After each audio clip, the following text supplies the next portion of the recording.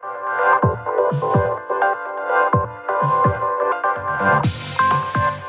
and welcome to The Update. I'm Heidi Tiltons. 60% of the eligible Australian population has now received at least one dose of COVID vaccine, with New South Wales and Victoria leading the charge. Health Minister Greg Hunt says the vaccination program is hitting its straps after a challenging start. Australians have stepped forward for 20 million vaccinations. In the last 24 hours, that's over 330,000 vaccinations. Overnight, New South Wales recorded 1,288 new COVID cases and 7 deaths. Victoria posted 176 new infections, prompting WA to tighten its border restrictions, while in Queensland, a truck driver has tested positive after travelling to the state from Sydney. He was infectious in the community for 5 days.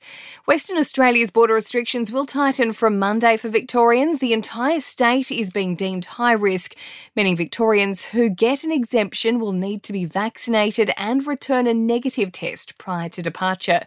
7 people are being questioned in Melbourne over the disappearance of an Adelaide man. Hells Angels associate Kerry Giacomis hasn't been seen since June last year.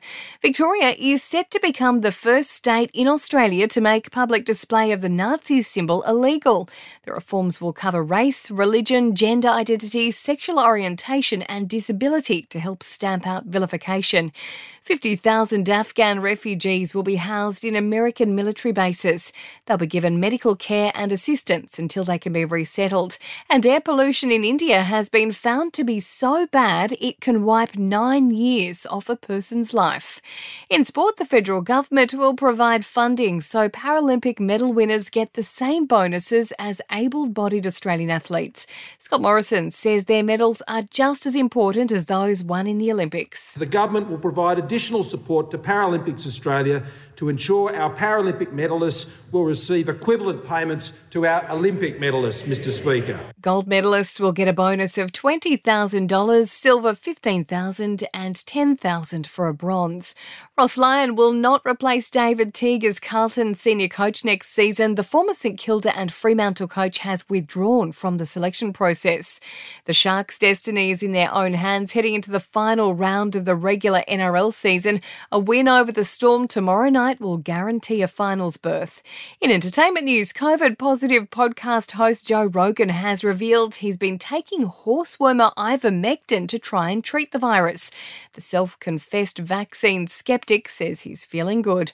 Angelina Jolie has taken up beekeeping. She's recorded a new video highlighting how important the hardworking insects are to the whole planet. And Britney Spears will not face criminal charges after a row with her former housekeeper over her dogs. The woman claims Britney slapped a phone out of her hands, but prosecutors say there's insufficient evidence to lay charges.